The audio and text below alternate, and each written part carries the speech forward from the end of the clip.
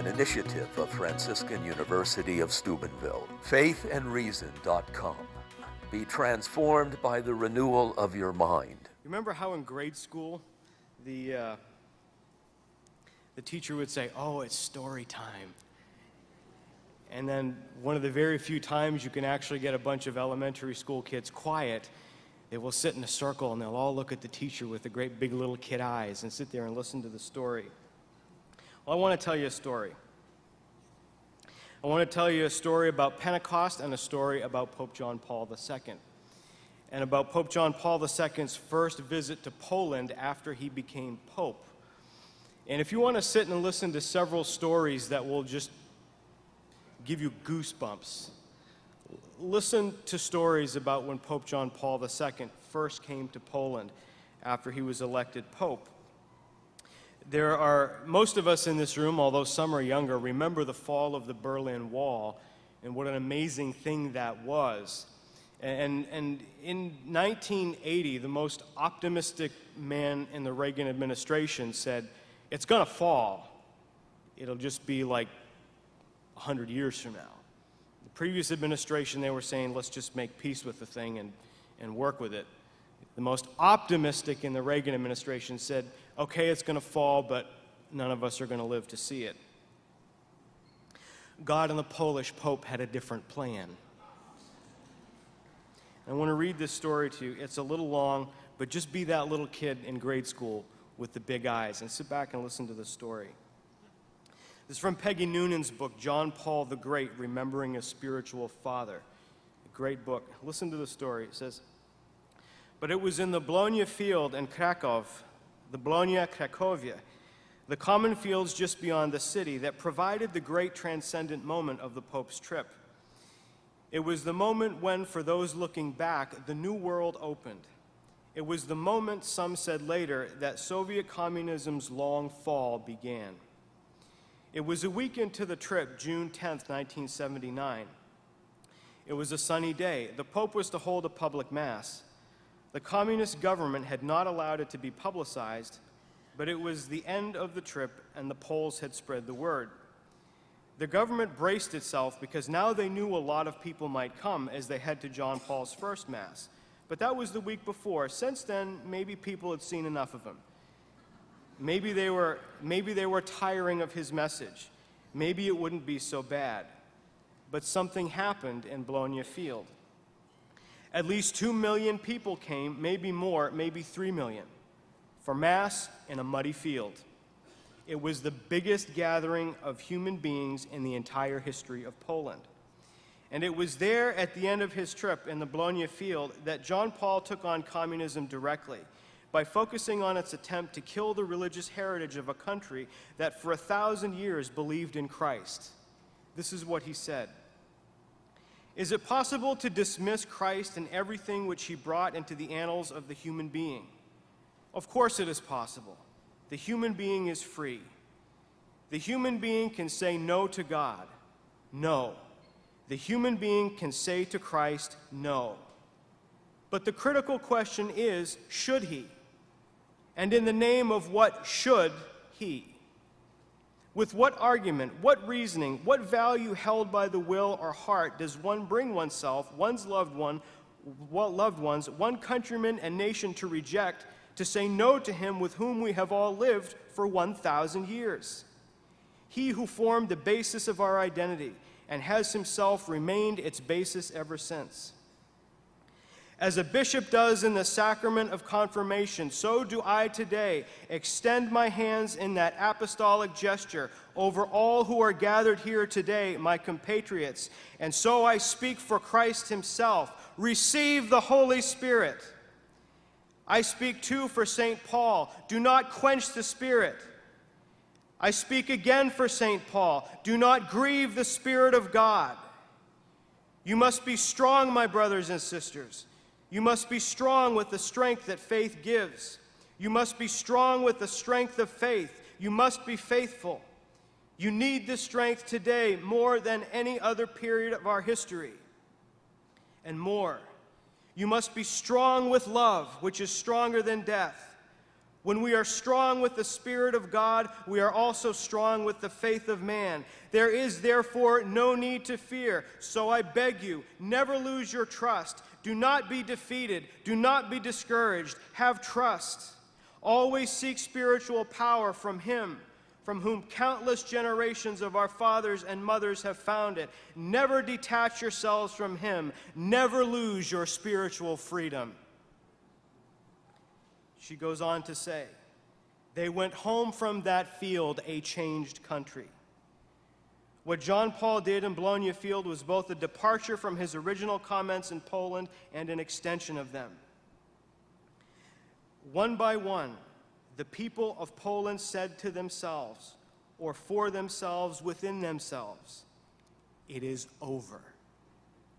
And when 10 million Poles said that to themselves, it was over in Poland. And when it was over in Poland, it was over in Eastern Europe. And when it was over in Eastern Europe, it was over in the Soviet Union. And when it was over in the Soviet Union, well, it was over. And so I have two reactions when I read this story. First, it builds my faith. This is not an obscure legend from some long-dead saint that we can't verify. This really happened. And there are people alive today who were there. We saw this happen before our eyes. The fall of an evil empire, one of the most evil in the world's history, did not start in the war room at the White House. It did not start in some room in CIA headquarters. It started with the Polish Pope in a field full of 2 million people invoking the power of the Holy Spirit on the Polish nation. The fall of an evil empire did not happen by the work of man. It happened by the power of Pentecost.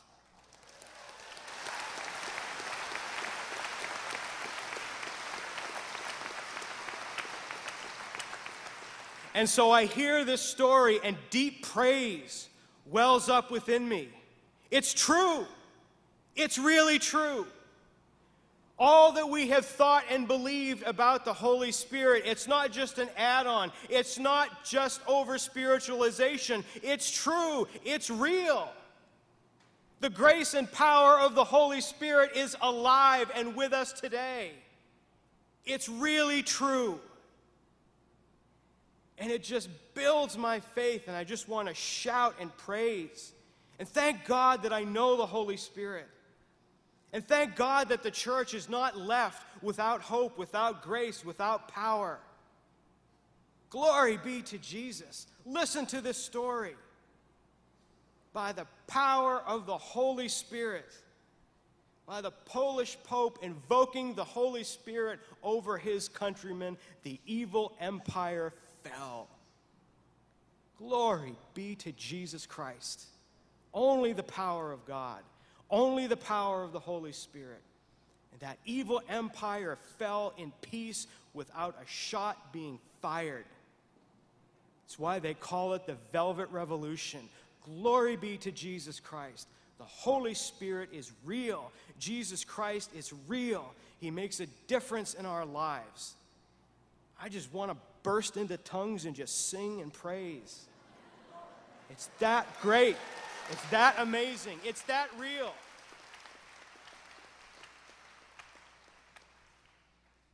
But then I have another reaction to that. And as I get down from the praise, I say, how do I do that?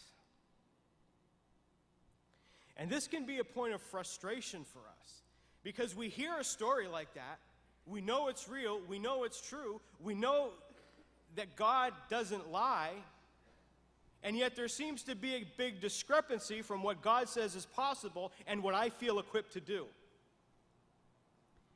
And so how is it that we bridge that gap? How is it that we really begin to experience the power of the Holy Spirit in a deep way? And as I pray on that and I meditate upon that, I've come to the conclusion that the answer is in obedience. Simple, daily obedience. In the life of Francis of Assisi, this was key. You've all heard the famous story of the leper, early in Francis's conversion. He was a good guy, but he despised lepers. Not that he hated them, but he was so revulsed by them. He could throw coins at them and nothing more. And then all of a sudden, one day, he meets this disgusting leper on the road. And he tells a story about how the leper looked at him, he looked at the leper, and he went over and embraced the leper.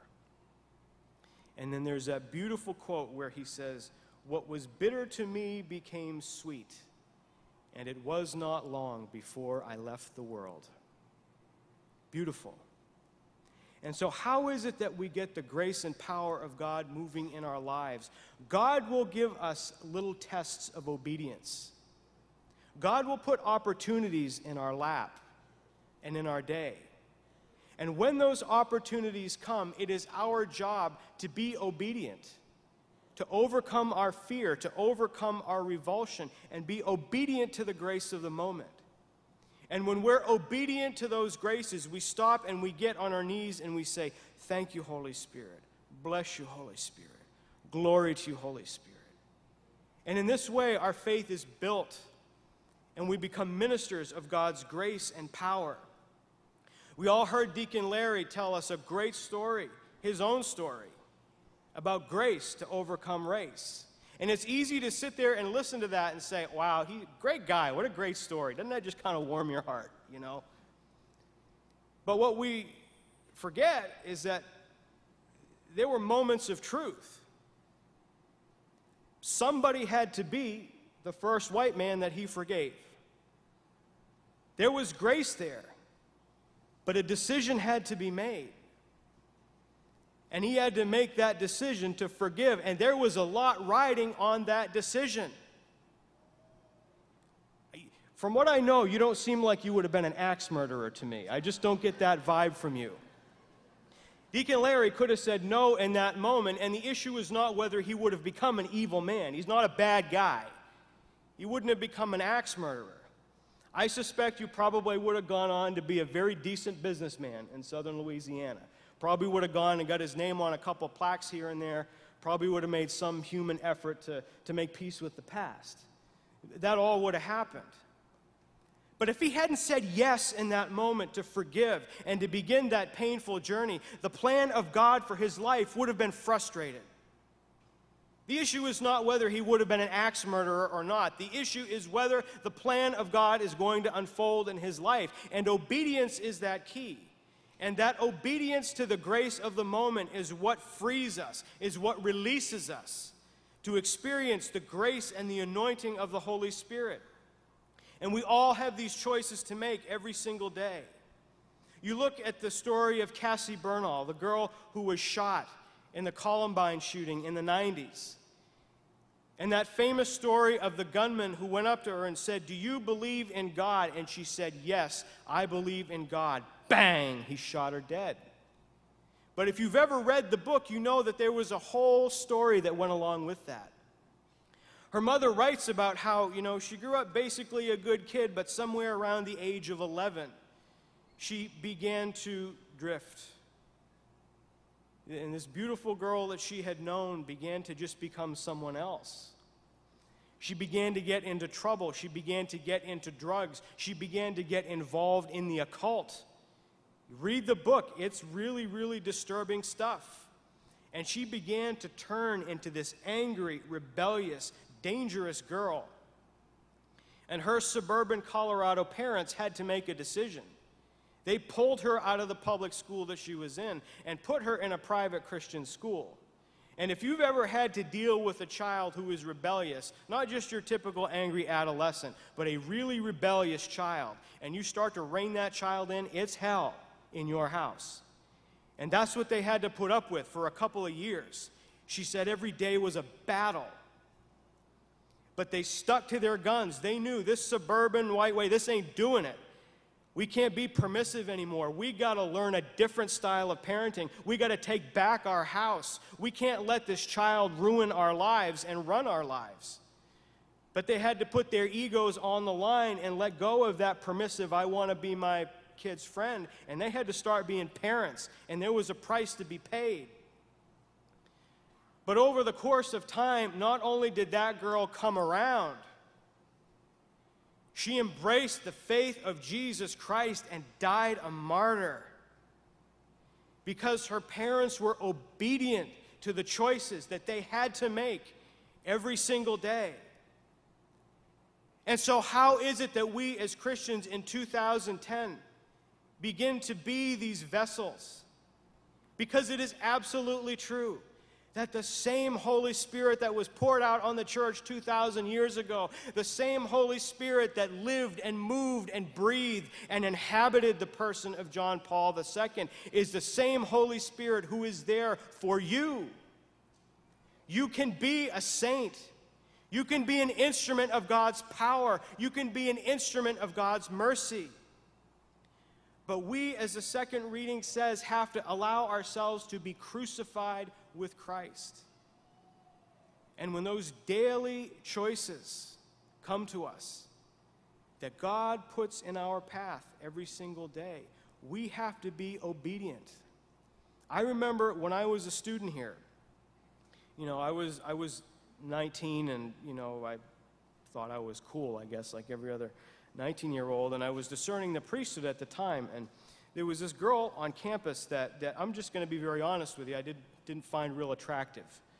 And, and I began to pray, and I looked at sort of the women that were in my life, and I felt all, pretty cool, and like, wow, I'm this good Christian man, and da-da-da. And the Lord kind of gave me some conviction one day, and he said, Ted, which is my baptismal name, he said, these girls that you're hanging around with, they're all gorgeous women that you would be dating if you weren't pursuing the priesthood.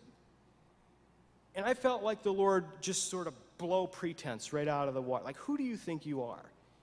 You think you're that cool. You think you're that holy. You're just that guy. And a real conviction came upon me. And then as I was walking across campus one day, I saw this girl that I had never really spoken to before, and the Lord said, go tap her on the shoulder and say hi. And I'm like,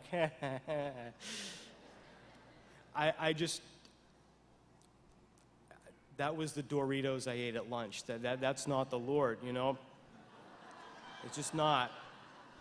I said, look, I said, I'm a New Englander. We're not nice, okay? Like, if you're a New Englander, you respect people's space. It's our way of sort of showing respect. You don't get up in each other's face. And I said, just go up to some girl and just say hi. I said, that's creepy. I just don't do that. But the Lord wouldn't leave me alone. And he's like, go over there, tap her on the shoulder, and say hi. I'm like,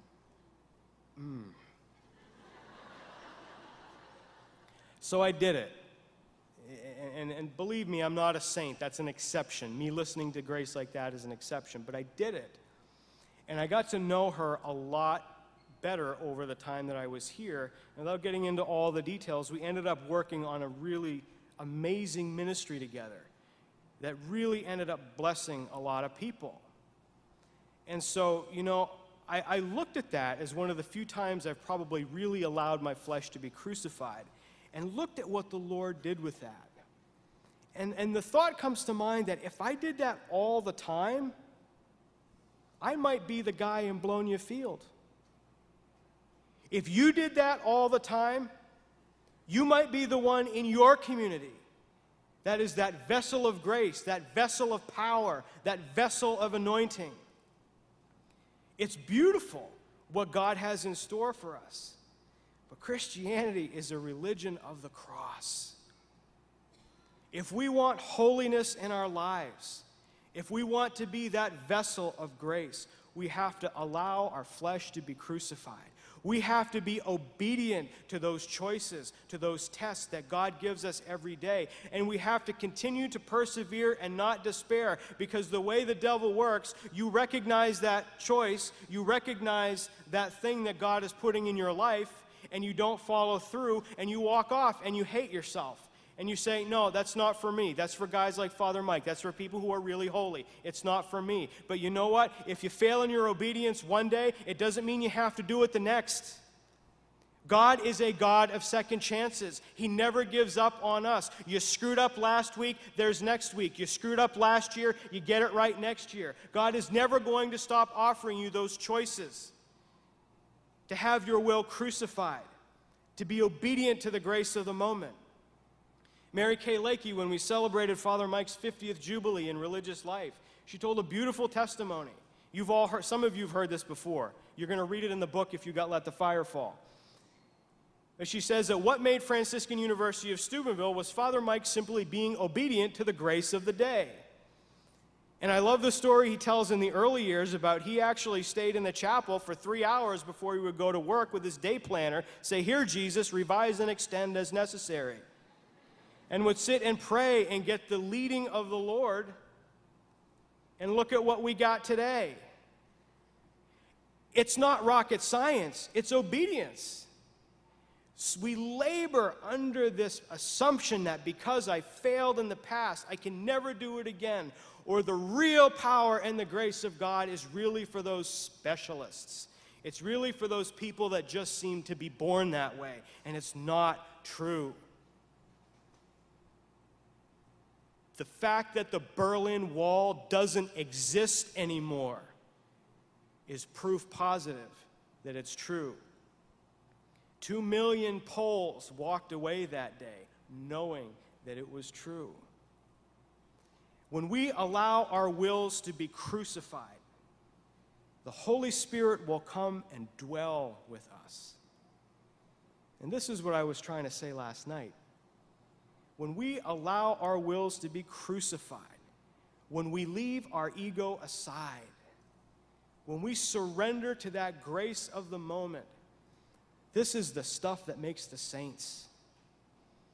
This is when the Holy Spirit comes and dwells in you in those deep places of your soul that you didn't even know existed. And you become transformed. You become light. You become grace. You become the hands and feet of Jesus. Do you want to be the hands and feet of Jesus? Do you believe that God has given us the power of the Holy Spirit to transform the world? Do you believe that you can be His instrument? Do you believe that it is entirely possible that you could be a saint? Do you believe that? Christianity is a religion of the power of the Holy Spirit. It's real. But Christianity is a religion of the cross. When we have the cross and the Spirit together in our lives, there is no force in the world and none in hell that can stop us.